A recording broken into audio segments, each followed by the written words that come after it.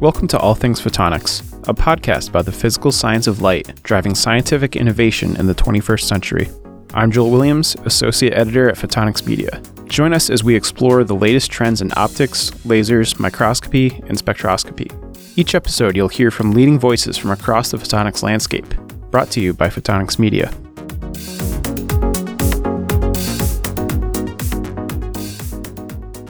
From a scientific perspective, and put very simply, the key to understanding is through measurement. The complicated part is knowing what to measure, followed closely by an assurance of accuracy. Today's guests could scarcely be better suited to conquer those complications. Joe Shah, Distinguished Professor and Director of Montana State University's Optical Technology Center, checks in with news editor Joel Williams. And later, I speak with Sanathana Konugolu, co-founder of optical phantoms technology developer BioPixS. As one of the foremost experts in remote sensing, Joe Shah's expertise lies, in part, in knowing what to measure and how to measure it. In his own words, remote sensing can be described in simple terms as measuring without touching. It's an area of application that envelops almost every technology in the photonics landscape. And in the Montana landscape, as well as the broader landscape of planet Earth, remote sensing provides insight into some of the most pressing questions about our world. Matters of changing climates, fundamental questions about the physical processes of natural phenomena are explored via remote sensing. Matters of changing climates and fundamental questions about the physical processes of natural phenomena are explored via remote sensing. Technologies like autonomous driving are also scrutinized through this lens. Up next, Joel Williams speaks with Joe Shah from Montana State University.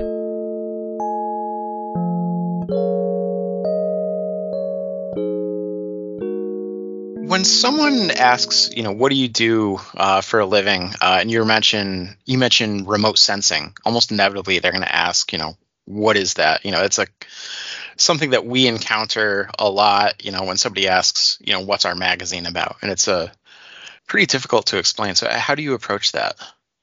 So I like to start with the phrase measuring without touching. I'm going to measure something, and it might be near me or it might be very, very far away from me, but I'm going to measure it without touching. And to get the technology side in, I try to explain that essentially I make fancy lasers and fancy cameras to make environmental measurements. Remote sensing incorporates, a lot of different photonic technologies, infrared, LiDAR, hyperspectral, et cetera. But it seems to be approaching it in a lot of really unique ways. I'm thinking particularly about your work using LiDAR to measure honeybees that detect landmines. Right. What sort of opportunities does remote sensing open up, in terms of that kind of creative engineering and problem solving? And what do you enjoy about that? Oh, what I really love about what I do is exactly what you've hit on, is or at least hinted at. The first thing I think of when I hear that question is the excitement of having to learn new things every day. So I get people coming to me saying, well, can you measure this? Or can you measure that? Usually the answer is, I don't know, let me try. And it leads to a lot of different experiments to just try things. And then we try things and it looks like, well, that's not going to work, or we discover some fundamental physics reason why it's not going to work. And of course, we'll abandon it at that point. But more often than not, it leads us down a path of discovering new applications. And then in several cases, really rich collaborations. And that's the funnest part about it, is meeting new people and working with them and learning about their field a little bit as we develop our technology to adapt to new applications and new opportunities. We talk all about the technology, but in the end, it's all about the people. When people ask me, what do I really like about what I do? It's meeting people and then being friends with them for decades.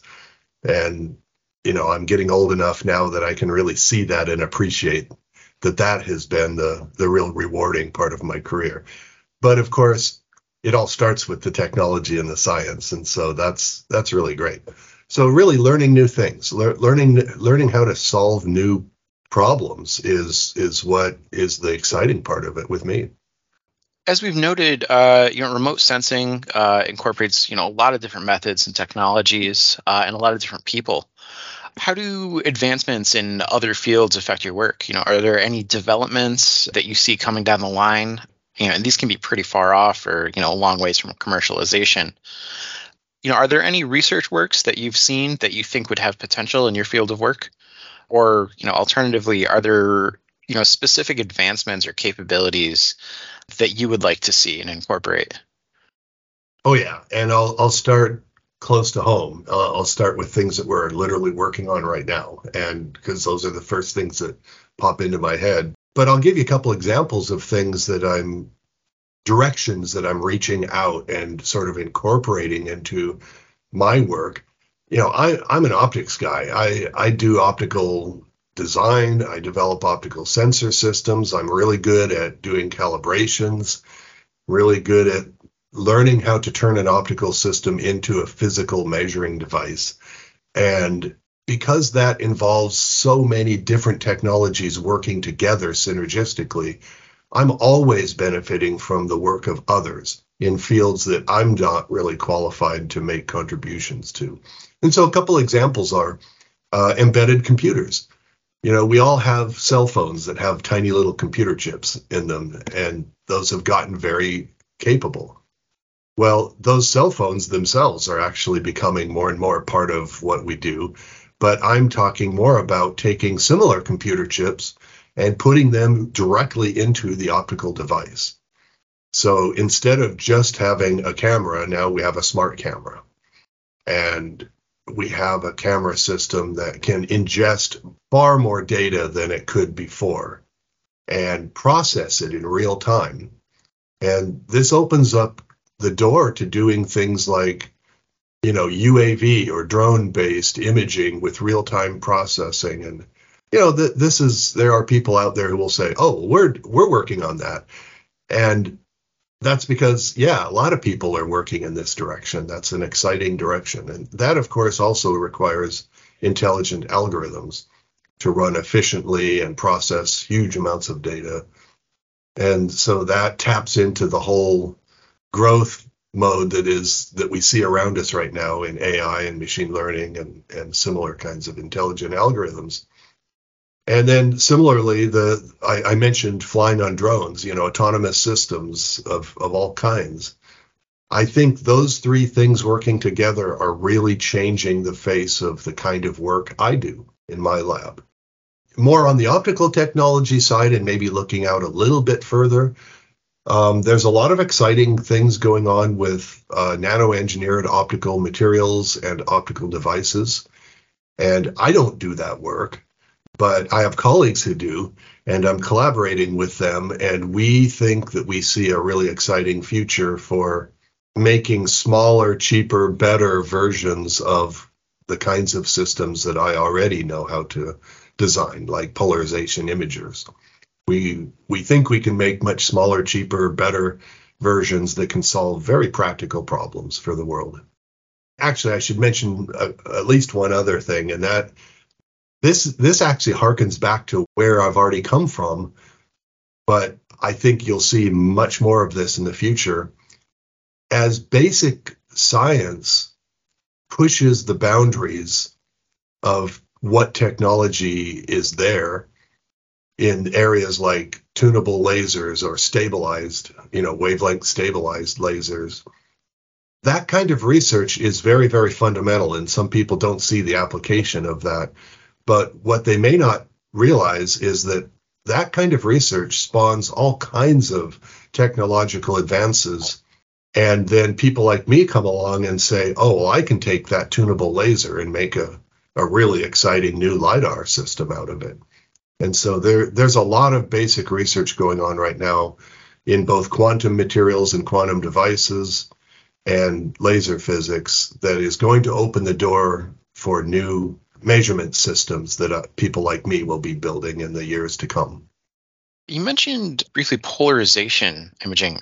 Can you tell us about that and the opportunities that modality presents in terms of, understanding the world around us? Sure. Polarization I like to think of it as an added dimension of optical measurements. So we know when we think about remote sensing, especially, a lot of people just think about immediately about satellites. And that, of course, is probably the most common type of remote sensing, but it is absolutely not the only way to do remote sensing. I do most of my remote sensing from the ground, from ships, from airplanes, from UAVs.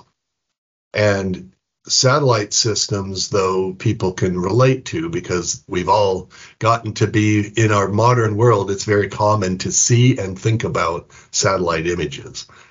You know, it wasn't that many decades ago that seeing the Earth from space had never been done. And then it had only been done a few times, and now it's just commonplace. We see it all over the web. When you look at those images, the typical way that information is gathered is from shape, from color, and from brightness. But there's another dimension of the optical signal that all ignores, and that's the polarization of the light. And so polarization refers to the preference of the orientation of the electric field.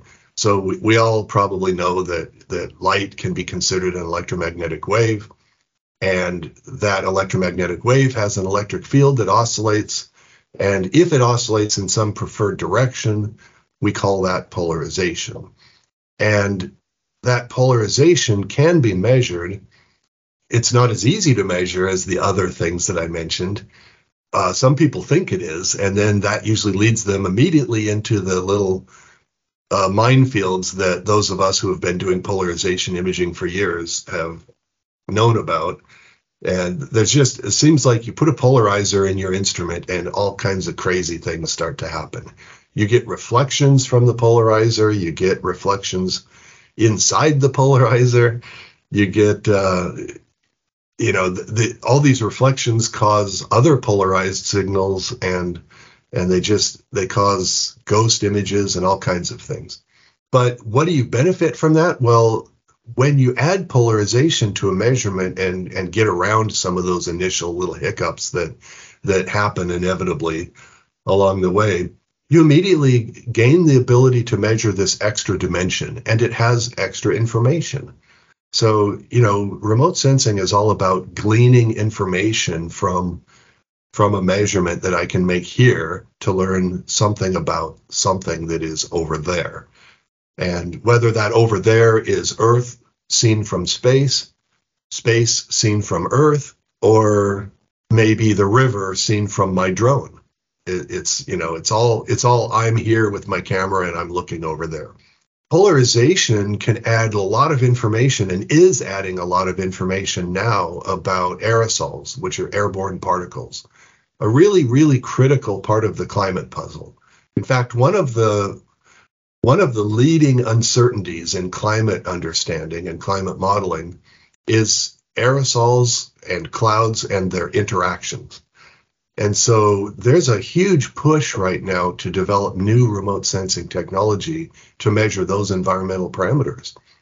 And so you can think about, when I talk about aerosols, you can think about wildfire smoke or soot from factories and car exhaust and, all the stuff we put into our atmosphere ends up, Mother Nature puts into the atmosphere. And those particles can significantly alter the amount of sunlight reaching the Earth or even the amount of radiation escaping back out to space. So the climate balance depends critically on understanding those things. Well, the climate balance just involves those things. Understanding the climate balance requires understanding those things. And so, for example, the next generation of satellites that are already preparing for launch in the next year are going to be carrying polarization imagers. And so we think of this still as kind of a new remote sensing method, but it's going to become mainstream here pretty quickly. And we will have polarization imagers in space studying both atmospheric properties and water properties, ocean properties, for example. And then there's a lot of military applications as well. We can find man-made stuff hiding under camouflage. You can see into shadows.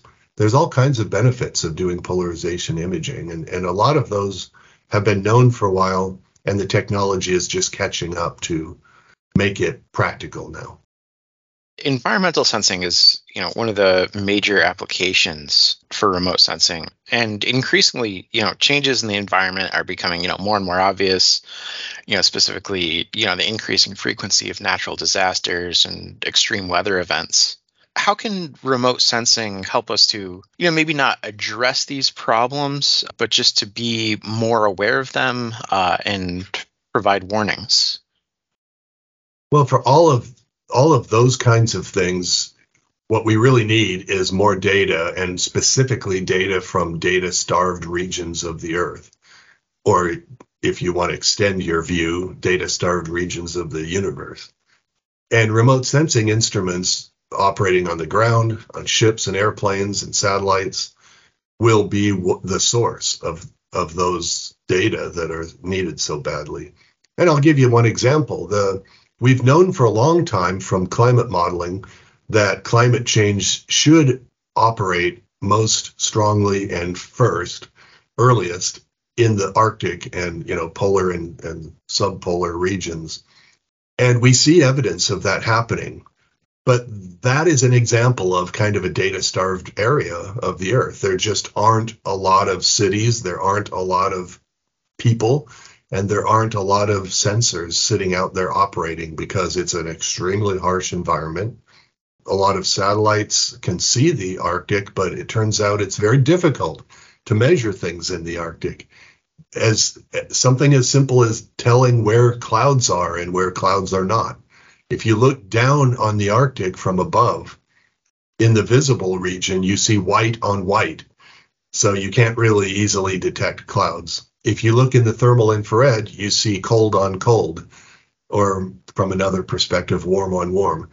In other words, there's very little color contrast, there's very little brightness contrast, and there's very little thermal contrast. So you need other tricks. And, some of those tricks involve flipping the problem upside down and putting a network of sensors on the ground looking up. And that's something I've been involved with over the years, is developing technologies that can sit on the ground and look up and measure clouds in the Arctic. But there's a tremendous amount of engineering to be done to make some network of systems that can live and continue to operate outdoors in the harsh Arctic environment. So that's just one example of how remote sensing really is filling in the gaps that we need in order to understand what's happening and therefore have some chance of predicting what might happen next. Talking about the environment, it's pretty easy for things to get, a little bit scary or depressing Yeah. kind of quickly. But, a lot of the work that you do, though, is, it's helping us to understand basic things about the way that the world works. Things like cloud formation, ice formation, phenomenon like that. What's a good example of a study that you've done that's revealed something that you found fascinating and made you go like, wow, that's interesting? Well, let me go back to where you started. To me, it's not so depressing, and I totally get what you're saying, right? It is easy to feel depressed when you read about environmental problems, but to me, the depressing aspect is when there's a problem that's so large that we feel helpless and we feel like there's nothing we can do. I'm so deeply immersed in doing something about those problems that I tend to not get depressed about them. I get sort of motivated by them. And so I choose to at least try to look at it that way. And I get really excited when I learn new things about how nature works. And that's just really a deeply satisfying process. And it happens very rarely. We spend most of our careers doing writing proposals and writing reports and even writing papers and teaching classes. And that's not always leading to understanding new things. But every once in a while, we get a glimpse into how Mother Nature works. And that's a deeply satisfying experience. And it's one that I wish more people could understand and appreciate. I'll give you one example from quite a few years ago in my early career. I had built a laser system that operated on a ship. It was kind of a weird ship. If you want to have fun, go look it up on the web. It's called FLIP, the Floating Instrument Platform. It doesn't operate anymore, but back then it was operating. It was a U.S. Navy ship. It's unpowered, so it gets towed into place by a tugboat, and then it looks like a long baseball bat, and the baseball bat part of it is a tube that gets filled with water so that it flips 90 degrees, so that what used to be the front of the ship is now pointing straight up in the air. And it was developed as a stable platform to sit in the ocean and do acoustic measurements. It was a Navy ship, and I think it was developed primarily for detecting and studying submarines. But we were using it to study the air-water interface, what happens to the sea surface when the atmosphere changes, that kind of thing. And I had developed a laser instrument to create laser, so I would call them artificial, except for they're not artificial, they're real. I was creating laser glitter patterns. If you've seen the sunlight reflecting from the rippled ocean surface or even a river or lake, that's a glitter pattern, that pattern of reflections. And those glitter patterns can be used to infer information about the roughness of the water surface. So I was developing a new method to measure the roughness, the small scale roughness of the ocean surface. And the reason we were working on this is because it goes back to what I said before about data-starved regions of the Earth. If we want to know sort of 4 or 5 days out what the weather's going to do, we need to know what the weather's doing speaking from a United States perspective, we need to know what the weather's doing over the Pacific Ocean. And we don't have weather stations sitting in the Pacific Ocean. I mean, we do, right? We have some buoys, but it's a data sparse part of the world. Satellites are looking down, and there's a few buoys, and there's some sensors on ships, but by and large, the Pacific is a very, very vast part of the world that lacks data. And so we were trying to develop a new method for satellites to look down on the ocean and develop and sense wind speeds and wind directions, because that's a big part of the puzzle of what's going to happen this coming weekend. Is the weather is it going to be good for my barbecue or not? And we don't know that right now. We can sort of predict. Well, so we were in the midst of this process, and I tried to compare my data with a model that somebody else had made back in the 1950s, and it's the model that's primarily used by everybody in doing these kinds of studies. And my data did not match that model, and I was depressed. Yeah, you want to talk about depressing. That's when you get depressed, when you go out and you conduct an experiment, and then you plot your data and you think it's all garbage. And I woke up one morning and I had this thought, why don't I try plotting it against a different variable? Instead of plotting it against the variable that those guys used back in the 50s, why don't I do something different? And I had a specific idea in mind. We had just fortunately put another sensor on that ship, and it was measuring the air-water temperature difference. And I thought, well, I wonder what happens if I plot it against that. And so I went and I figured out some parameter from that instrument to measure my data against. And voila, it came out on this beautiful curve. And I realized that, oh my gosh, my data are not wrong. My data are new. They're showing something that I've never seen before. And that is that the ripples, those little ripples that you see on the water surface that create these glitter patterns, those ripples become more ripply. The surface becomes more ripply when the air and water temperature are different. And the previous model had been developed by looking at the water around Hawaii, the Hawaiian Islands. And so the air and water were pretty much the same temperature, the skin temperature of the water. And we were off the coast of Oregon, and it was very different meteorological conditions. there was something new, and there were hints of it in the literature, but basically I had learned something new that I never knew about how Mother Nature worked. That, and that might seem like a really esoteric thing. It's like, okay, the water becomes more rippled when the water is warmer than the air. So what? Well, it matters, because if you're looking at those roughness signatures and trying to relate them to the wind speed, you have to know that. And so that just tells you that, okay, now when you do remote sensing for wind speed, you need to look at both the roughness and the temperature contrast. And both of those things together will reveal this information. So that's just one example. But, there's other things that I've really gotten excited about, not so much learning about nature, but just making advances that I think are going to be helpful for humanity. So, for example, we developed not that many years ago an airborne LiDAR system that we used to map out spawning locations of invasive lake trout in Yellowstone Lake, which is in Yellowstone National Park. If I can help preserve the Yellowstone ecosystem, I will have lived a meaningful life. That right there is a worthwhile thing to do.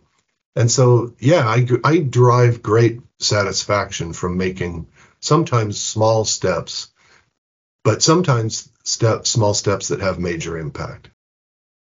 You mentioned at the beginning of your answer that, the work you do and your involvement, tends to give you hope. And you just touched on this, but I was wondering if you might be able to, talk a little bit about, how learning more information allows us to address, these kinds of, Godzilla-sized problems that seem, insurmountable. Well, big problems seem insurmountable, I think, because, well, perhaps from two different directions. One is they're big, but the other is they're mysterious. We just don't know how to solve them.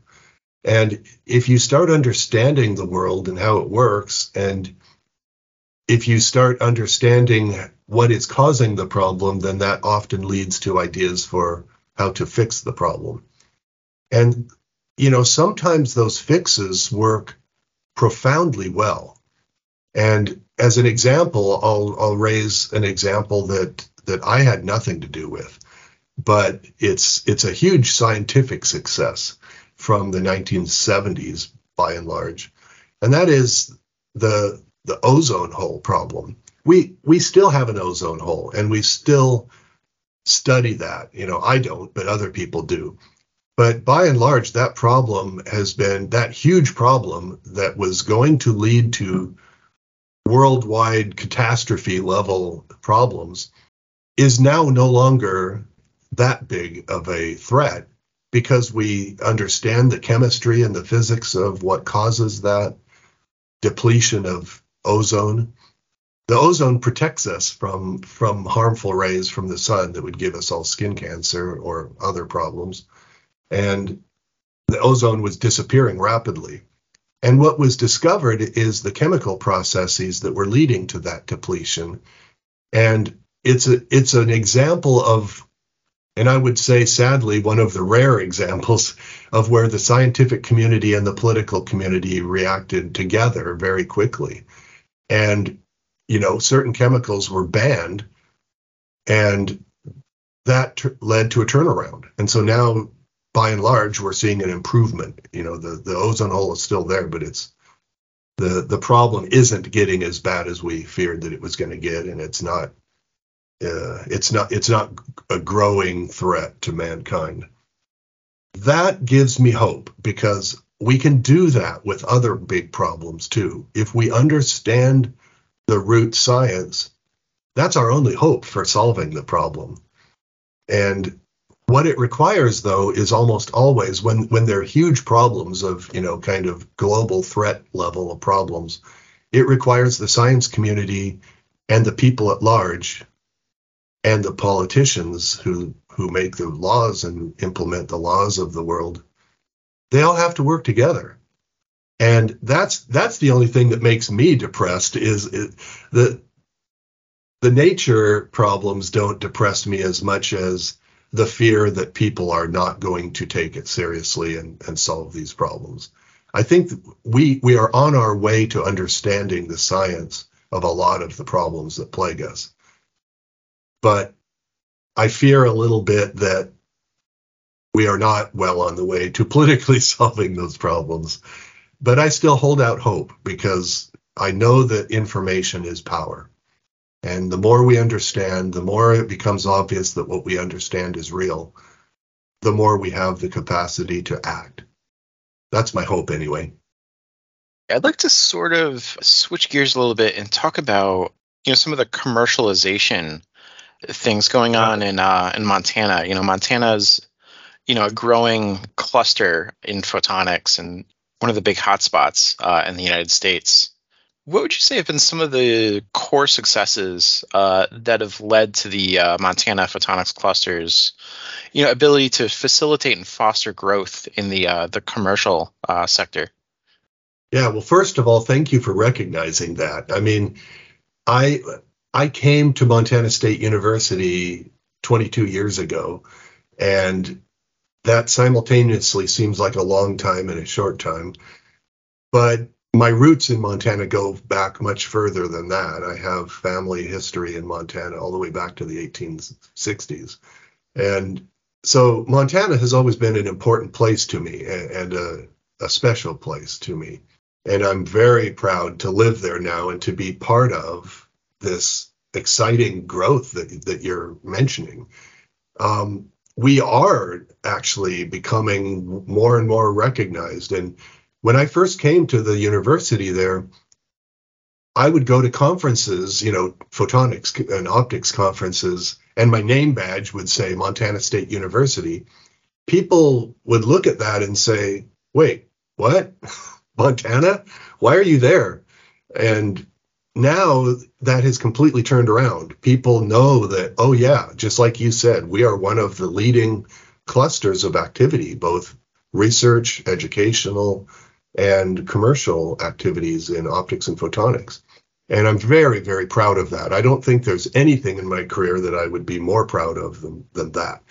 And so let me answer your question. What have we done? What have been some successes that have helped create that? Because that did not happen by accident. And it did not happen in many other places that it could have happened. It happened in Bozeman, Montana, and it's starting to grow and expand throughout the state of Montana, primarily because of, I think, three things. One, there were some adventurous people who were very, very bold, because back then, and I'm talking about the 1980s and early 90s, back then it was not like it is today. Today we can go almost anywhere and have high-speed internet and imagine running a high-tech business.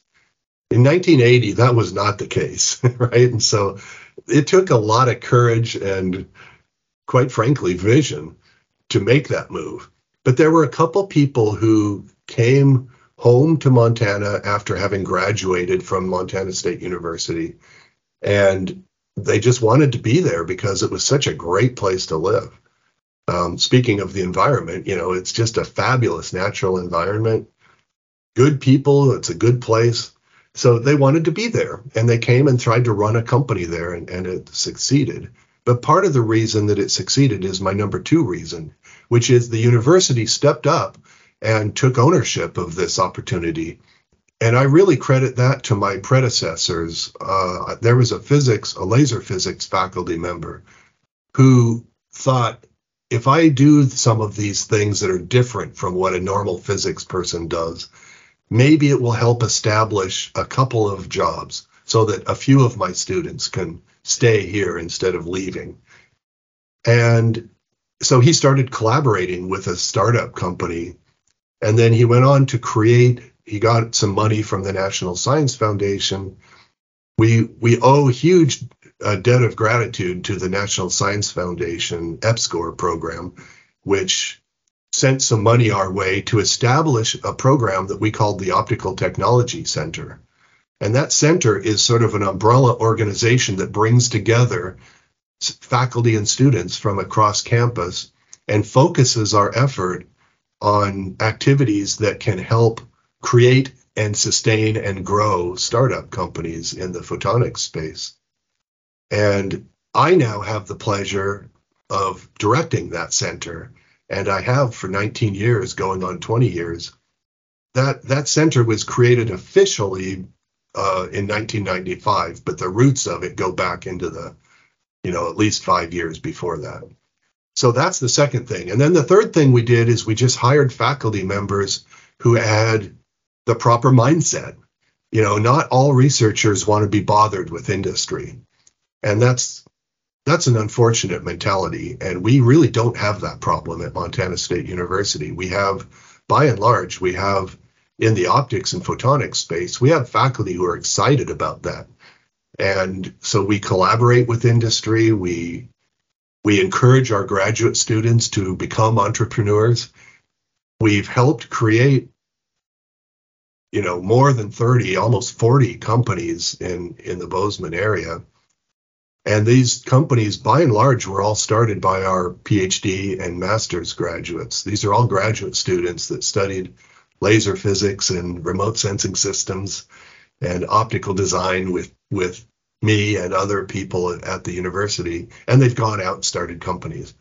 And they did that out of self-defense. They just didn't want to leave. They wanted to hold on to their ski pass.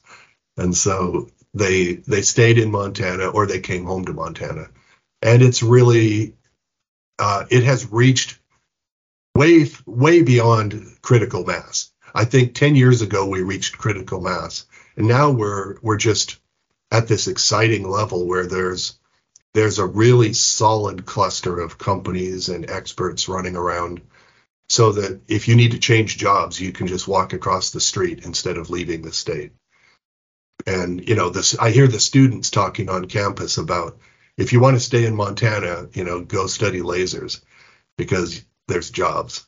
And boy, that's a new conversation that 3 decades ago could not have been imagined.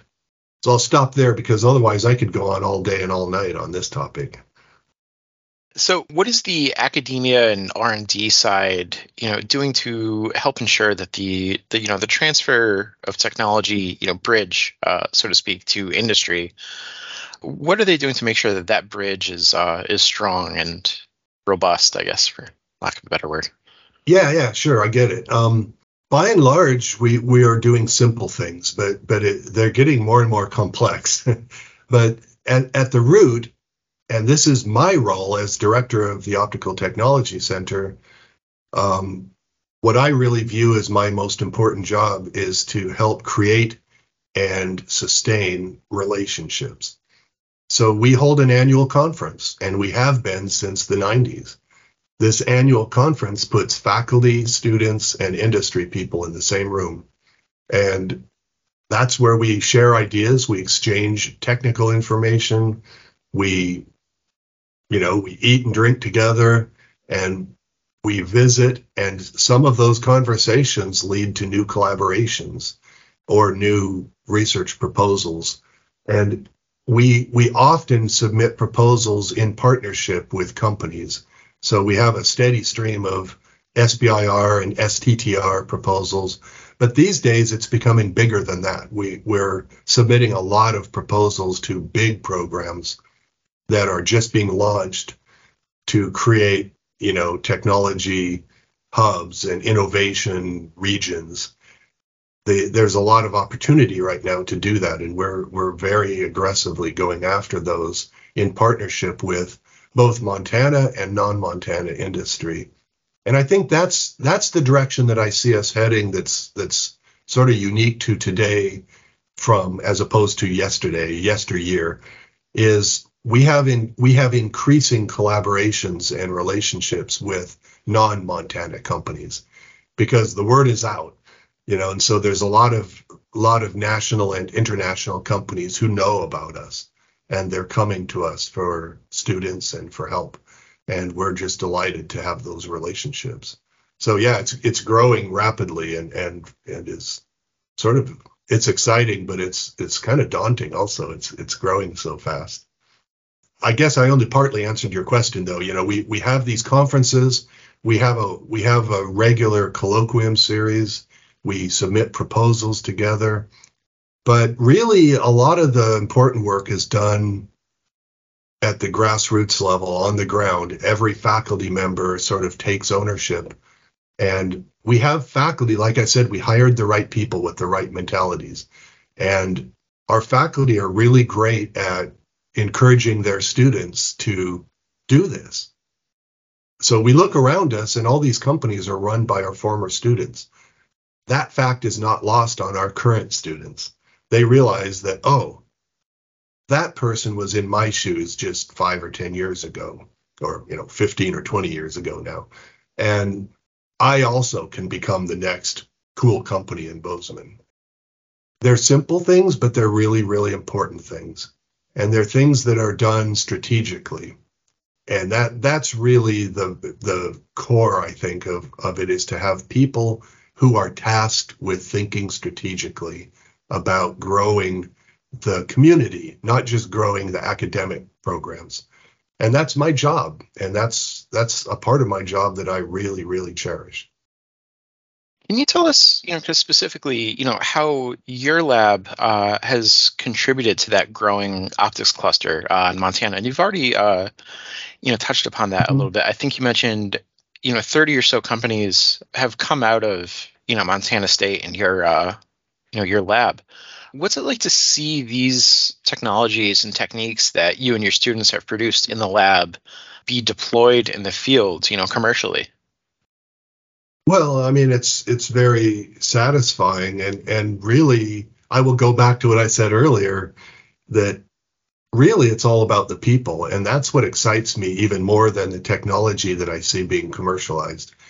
I can see and I will say our, because it's certainly by no means me alone. It's all of us who are teaching and doing research in optics and photonics. I see our technology all over the ecosystem. When I look at the companies that are in Bozeman, I can see technologies that started as licenses of patents or licenses of know-how in Montana State University. And that's satisfying, to say the least. But even more satisfying is to see the people who used to be our students become successful business owners and successful employees of those businesses and be happy. And, they're raising their families and they're leading a successful professional life. And they're not having to sacrifice the quality of their lifestyle, and they're not having to sacrifice the quality of their career. So they have just as good a job as they would have if they left the state, and probably better. And so they have these great jobs in a great place, and it's just nice to see that happen. It's also nice to see the technologies that we work so hard on and the science that we work so hard on find application in real systems. But really, I think the longest lasting satisfaction comes from seeing the economic growth is great, but because of that economic growth, it allows people to be there, and it allows us to have long lasting relationships. And that's just really special. What is it about remote sensing that you would say, makes it such an appealing industry to the Montana cluster and the state's economic interests? Yeah, it's a great question. I think it goes back to the strategic thinking of my predecessors, who I've credited before and I will continue to credit.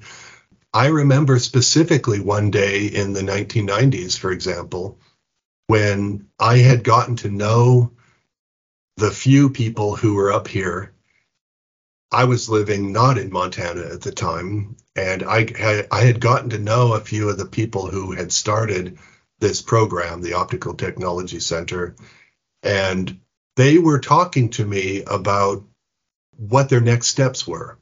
And they could see that there was a possibility of them having a significant role in the LiDAR technology space, for example. At that time, they had nobody that did LiDAR up here. But they had all kinds of expertise in laser physics. And that laser physics research, as I mentioned earlier, was leading to new materials. New materials were leading to new lasers and new abilities to tune those lasers and stabilize those lasers. And they just had the idea that all these lasers hanging around had nothing to do with all these lasers. And so they were looking around and they saw LiDAR as a potential space where they could contribute. And they knew that I was working in that space. So they started asking me, is this practical? Are there things that our technology would be useful for? And I said, oh gosh, yeah, let's talk about all the ways. And those conversations began, and those really were the start of my transition to leaving my old job and coming to Montana, because they said, well, we really need somebody like you to help us make that transition. And so they were thinking strategically about where their stuff was going to go next and who they needed to hire to get it there. And because of that, they hired people like me, not just me, but other folks that do really great work in this space now. And now we're very well recognized. And, some of our companies are LiDAR companies.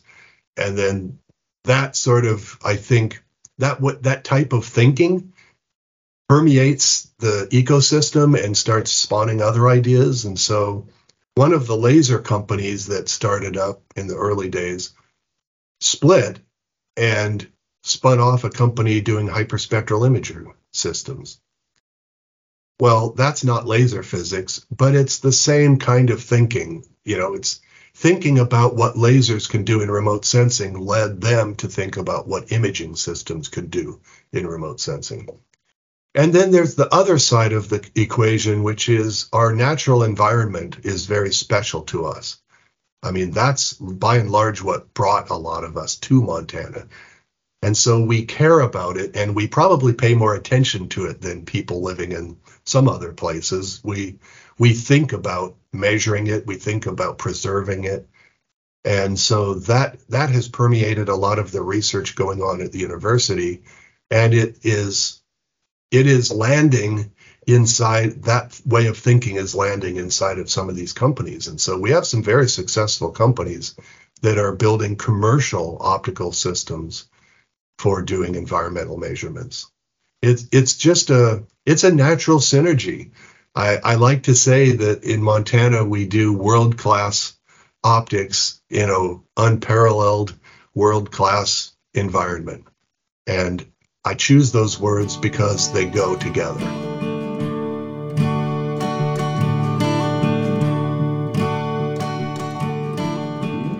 Sanathana Konugolu's expertise lies in creating reference points that ensure accuracy across the biophotonics field. It keeps with the focus of today's episode. But the work underway at BioPixS bridges two of the other technology areas that have infused our programming this season. Konugolu, co-founder of the Cork, Ireland-based company, joins us to discuss the role of BioPixS's one-of-a-kind biophotonics phantoms. The technology serves as a gateway to biophotonics standardization. Tissue-mimicking optical phantoms enable practitioners to validate clinical methodologies, develop algorithms, and perform the testing, characterization, and instrument calibration necessary to advance biophotonic techniques and foster the establishment of new modalities. In its quest to better protocols for microscopy, spectroscopy, optical coherence tomography, fluorescence imaging, and other biophotonics technologies, BioPixS targets both the instrumentational and procedural hurdles facing end users. The company's FNIRS Phantom, for example, is offered to system developers to gauge the efficacy of equipment as well as the likelihood to achieve a positive outcome amid a range of variables. Konugolu, who has a background in spectroscopy, brings with him a message that places a premium on the value of biophotonic standardization and biometrology. The pinnacle for many of the optical techniques in use today, and still forthcoming, cannot be reached in a vacuum. To that end, he says, neither can biophotonics itself. That's why BioPixS is all in on integrated photonics. It wasn't the link we were expecting, but the possibilities for wearables, integrated sensors, lab-on-a-chip technology, and treatment at the point of care are dynamic and vast.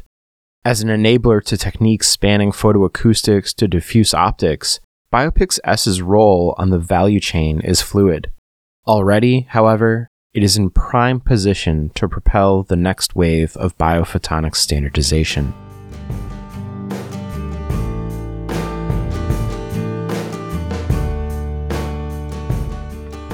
So I want to begin with a question that's fairly standard and straightforward, but that will help guide our conversation. And it's a definition question. What is a phantom? And when I ask you that, what is a phantom, we're speaking, of course, through a biophotonics context. In biophotonics context, phantoms are objects that technically mimic biological tissue. For example, take head, brain, or hands. So we can create objects that optically, meaning they will have same kind of light interaction as our human body will have. So those are basically phantoms. And they can be used for various purposes. For example, for characterizing a device during development, and also for validating device at a later stage of development. Then when they are developed and when they are in clinic or in real field use, we can use it for calibration or routine checks. So they can be used to standardize the whole technology of biophotonics.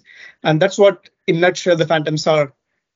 Excellent. Okay, so we're talking about tissue at the core here, and then we're talking also about a wide range of applications and durability. We could be talking about mimicking an application with a light-guided element, a sensor without an embedded light source, anything, as long as the tissue mimicking aspect is there. And that is interesting for a number of reasons, but in terms of applications, it's very vast, right? So wide range of techniques and modalities that can be worked from this framework. And this is clear, of course, from the distinct product offerings that your company has made available here.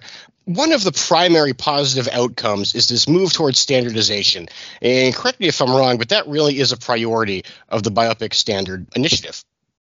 Indeed. It's one of our key priorities, the standardization. If you look at it, like our biophotonics market, technically, if you look at it, it's 128 billion. It's a very big market. And it's also a vibrant market. What do I mean by that? It has a growth rate of 10.5%. So whenever you see such a big growth rate, that means so many things are happening so fast, and how you are going to modulate them, how you are going to make sure you get the best out of it. For this, you need some standardized methods and methodologies that you can follow that will accelerate the development of these processes. So in this way, if you see like standardization of methods to build new technology is important, but it's also a big market, as you see, like it's 128 billion. So which means already there are many things that are already built. Those things need technically high-level standards so that they can be used in day-to-day life in a reliable way, so that we set standards for the companies who are creating these new devices to follow. So how specifically BioPixS addresses here?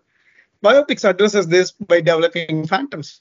What we do, the phantoms are highly reliable objects and recreatable objects, and they are highly reproducible results, which means they can be used at different stages of product development and also for doing the field trials or deployment to understand the quality of the overall product. So in this way, standardization plays a key role, but the phantoms where the BioPixS is investing and investigating is also playing a key role in bringing forth the growth of the market and making sure that they are the best. And we are able to do it by focusing more on standardization through phantoms for biophotonics. I want to ask you about the origin of BioPixS, the company.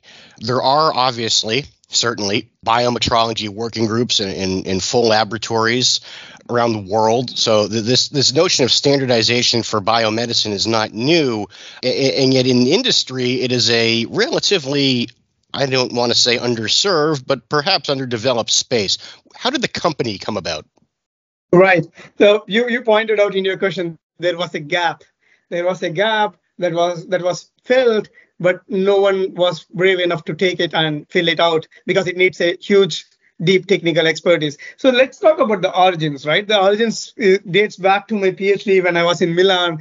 So I was inventing this new technique called frequency offset Raman spectroscopy. So when you are inventing something new, it's not that you are inventing new, you have to demonstrate it, which means you have to create a lot more things that didn't exist.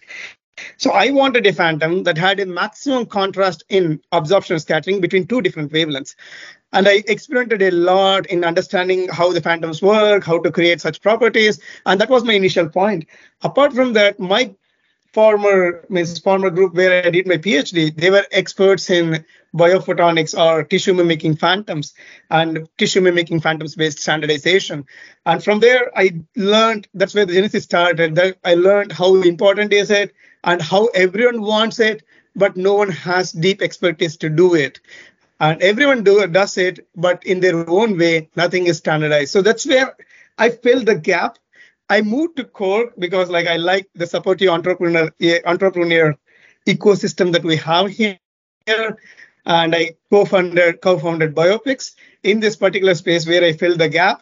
And that's how the origins of BioPixS are. Now what we are doing, we are just working with all these key stakeholders across academia, industry, including hospitals, to see how we can create standardized methods through phantoms for accelerating biophotonics development and clinical translation. I think anybody who's familiar with the not just Cork, but the full Irish photonics base, and we had David McGovern on earlier this season, co-founder David McGovern. So it's a very robust space and a lot of expertise and idea sharing in that community. You mentioned your background in spectroscopy. You're a spectroscopist. Were there any core applications or modalities or medical needs that the company had in mind when it came about? Right. One thing that we felt the gap in the beginning, and we still believe we are still perceiving it, is that clinical trials and preclinical trials. So a lot of animals have been exploited, and you can count them. There are thousands of animals every day being euthanized or killed because of preclinical testing. It's not that we can completely replace it, but phantoms can to some extent reduce it. So that's what we are trying to address. Is one of the key things that we see clinically how we can address this is by creating phantoms that can potentially reduce preclinical and clinical trials so that your device can be optimized as much as possible on these highly reliable tissue mimicking phantoms. Of course, later on you can use it on the real clinical trial, which is, of course, it's required. And another aspect of the company is that many of the devices, if you see the pulse oximeters, recent time, there was this racial bias and it's well known, it doesn't work. I'm just giving one example. Like this, many of the optical devices in the market doesn't perform well, and they all have limitations. And the idea of, again, the phantoms is address them in a reliable way so that it can be benchmarked across different companies. And also to provide a metric where all companies can report same kind of results and also provide results that are highly reliable with time so that this can improve the performance of the optical devices that are used in clinic and in addition, provide reliable results that can really improve the clinical outcome. And maybe I can talk about something that we are working in recently, right? So we are also part of this FNISP standardization working group of oximeters in ISO and IEC. So as part of that, we are building this amazing, together with all the key stakeholders across the world, FNISP standard, functional near infrared spectroscopy.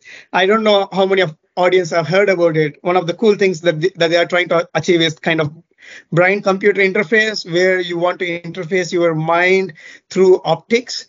And development of such technology has a great impact on humanity, but it also needs kind of standardized methods so that the efforts of great minds are not lost. So we are building this, or we are updating the standard that was existing, and BioPixS did play a pivotal role. I can tell you the recent product that we launched is basically around this phantom that can be used to implement actually the standard. This can be seen in our website, and it can be, and now it is possible for anyone out there to buy this phantom and use them and make their research a lot more reliable and benchmark across the community. This is just one example of how a real world example our phantoms do play. I think it's another interesting area of discussion here is the full biophotonics value chain, right? And there are several real discernible trends that are happening in biophotonics at any given time. But right now you see things like, for example, diagnostics or treatment even at the point of care, the miniaturization of instruments. How does a new era in standardization tie in to not just current trends, but this idea that trends are constantly evolving, right? It's something that you must keep in mind when you're developing a product in a field or an industry that is designed for constant progress. Absolutely. So how do we address it? This is a very, very interesting area, and it's exciting time for us. Why?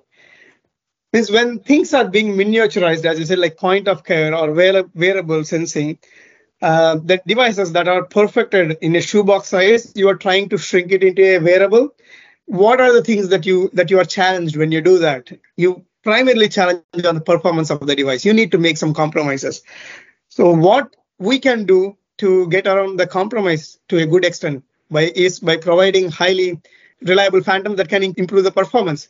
Just to give an example, you have a source, external light source, that is highly stabilized by using tech controllers, coolers, so on and so forth.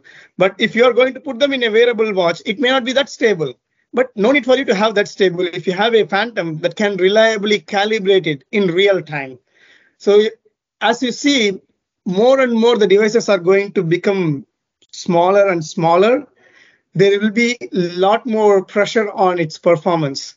And what we address specifically is to improve those performance by using our phantoms. So this is an exciting area, and I think the field heading towards the direction is inevitable and unavoidable. It's going to happen, and we are excited. And already we do have some traction in that direction, and we are excitingly awaiting the future where we will be doing more in this space. And I named two trends, and they may be fairly obvious, right? They're not necessarily the newest trends in the field, miniaturization and point of care instrumentation. And certainly in your position, you have access to all sorts of trends and things that aren't yet trends. And you mentioned your work in pulse oximetry. Is there anything happening now or right on the cusp of happening that you have your eyes on? Right. Not sure how much I can get into details of it. There is a lot. It is a question. Yeah, that's right. It is a question that is tricky in that way. Yeah, I know. But I think, you know what, I can certainly disclose some aspects of it. Integrated photonics, the semiconductor shortage, and there is CHIPS Act everywhere. There is US has its own CHIPS Act, and we have in Europe its own version of it. And within European countries, there are many of these things happening, and integrated photonics is gaining also a lot more attention as part of it because it's also chiplets and chips. And what we are doing, maybe I can't get into details, but what's the direction that is heading is, as I just mentioned before, things are going to be miniaturized to a level where its performance is going to be hindered.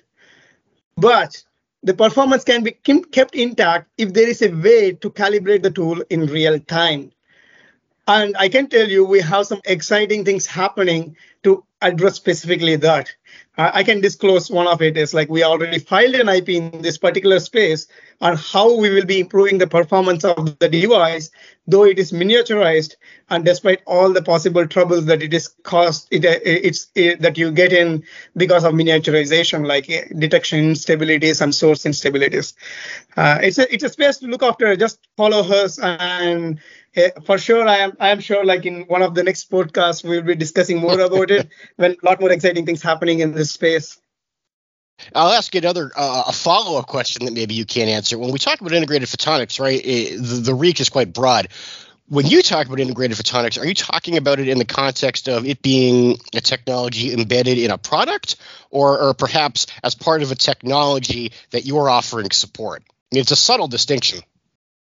Right. So when we say integrated photonics, like what we mean by that, you would have heard maybe there is like heterogeneous integration or hybrid integration. When you say heterogeneous integration, it's everything is integrated in a silicon wafer, or hybrid is a couple of chiplets grown in a different ways and put it out in a platform.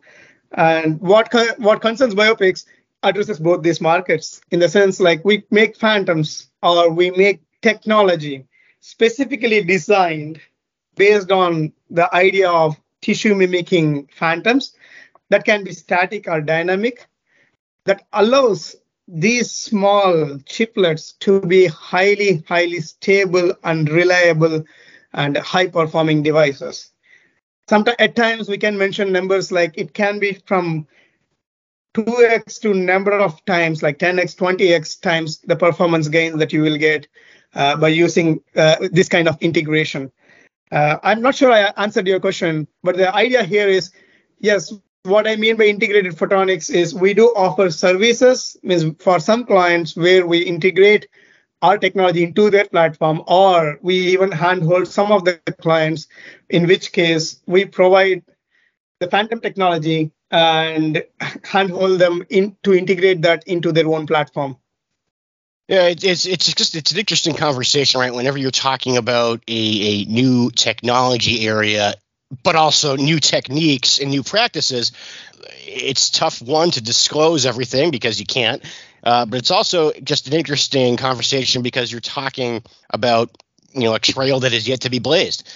I want to give you a chance, and we'll end our conversation on this. I want to give you a chance to talk about the distinct product offerings that BioPixS has available, because when you're working with any number of techniques and any number of technologies, you can't just have one product, and certainly that also supports the notion of standardization, right? You're talking about many different things.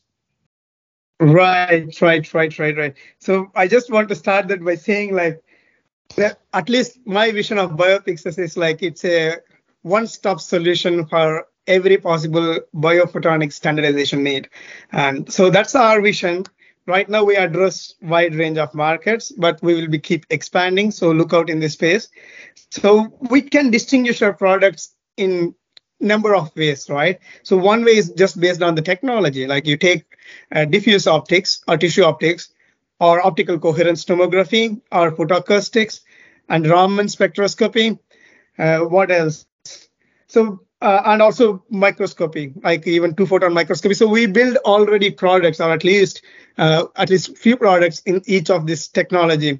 Some of them are already available on our website. Some of them are custom-made solutions for which we are still looking into how we can make a product that is used by all the community. So that is based on technology, we can distinguish them. Or we can distinguish our products based on the application space, like saying whether it's on wearables, or it is on a point-of-care device, or it's a bedside device. Is it used for deep tissue imaging, or is it used for just superficial topographic imaging like OCT? So even we can categorize based on that too. So said this means if you want to know more about our products, it's quite simple. Just type in biopixstandards.com. You would see all of it. And if you're building any exciting technology in this area of biophotonics, feel free to reach out to us. We would try our best to see like how we can help each other to grow the community, as well as to provide best-in-class solution to society in the space of biophotonics. Just going to say, it goes without saying, we'll see you at Photonics West and BIOS before it, and certainly a great chance for collaboration there. Sana, thank you so much for the time and for introducing a new era in biophotonics standards. Thank you so much, Jake. It was a pleasure to be here.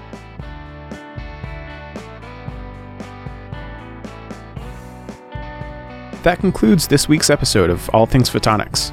Thank you to our engineer, Alan Shepard, and to our news editor, Jake Saltzman, as well as to this week's sponsors. Our featured music is courtesy of betterwithmusic.com. Most of all, thank you, our listeners.